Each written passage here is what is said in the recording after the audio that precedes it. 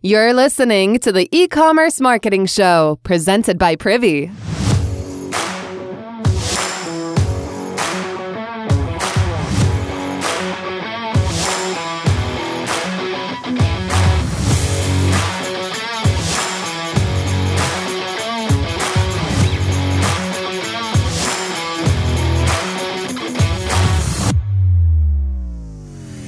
Hey, so we wrote a real book, and it's launching on October 6th. It's called the E-Commerce Marketing Handbook.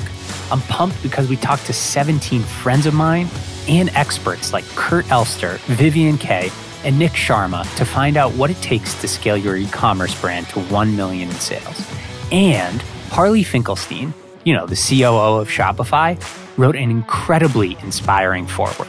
Go to privy.com/book and join the 1,000+ people who are already on the wait list. You'll be the first in line for launch day. At Privy, every Friday for the last few years, we have a company-wide meeting we call Show and Tell. It's my favorite meeting of the week. People from different teams share things they're working on, new features we're launching, customer wins, and anything else they're excited about. But one of my favorite segments of that meeting is from our customer success team. Every week, they share customer stories around the impact Privy's having for the brand. It's a fun way to tie in one of our core values every single week. We measure our success based on the success of our customers. Anyways, this past week, the customer team shared a handful of examples I thought were really interesting and out-of-the-box ways to use targeted pop-ups. So I wanted to share a few with you today. Okay, let me pull these up. Okay, first comes from Outer Isle, who sells cauliflower-based pizza crusts and sandwich thins. They wanted to use website traffic to build hype for their upcoming product release. So they built a pop-up without a form, we call that a no form, and added 2 buttons to the pop-up. The headline was, "Mark your calendars." And it said something new is coming. Be the first to try it by adding the launch to your calendar. The image was of a mystery item with a question mark on it. And at the bottom, there were 2 buttons. The first said, add to calendar. It was literally a link that added the event to your Google Calendar, which I thought was brilliant. And the second said, get a text, which was using the text to join link from our partners over at Postscript. The pop-up crushed it for them. 20% of people who saw it registered for the event for launch. Really helped them build that audience for launch. And they're now even talking about reusing that idea for Black Friday, Cyber Monday momentum. Really cool.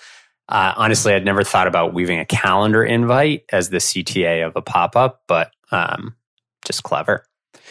Next was from Doll 10, who sells makeup, skincare, and beauty solutions. They were looking at running cross-sells as a way to increase average order value. And they wanted to push a pretty specific product, which was this thing called an anti-stress perfector that they had in a handful of different colors or shades. I don't know much about makeup. Honestly, the only time I wear it is when my daughter puts it on me. So excuse my naivety here. But they actually built a really nice cross-sell flyout in Privy that included each different shade of the item as a little circular image on the flyout. And depending on which shade you clicked in the flyout, it actually add that to the current order. It was really slick. It looked great and actually helped the customer quickly grab the right shade, which obviously was a win for the customer. Next was another cross-sell, this time from Wine Chateau. They sell wine online, of course. And the thing about buying wine in store or online is if that store has a ton of selection, sometimes it's just really hard to choose, right? So they built a cross-sell pop-up in Privy with the headline, Feature Reds of the Week. And it showcased 3 different red wines, the price, and a brief description with an easy add to cart button for each wine. They only showed it to people who scrolled more than 50% of the way down the red wine page specifically. I think the assumption must have been that maybe the person is spending too much time looking through the options, so something like this would help simplify. They had a 10% add to cart rate from this cross-sell.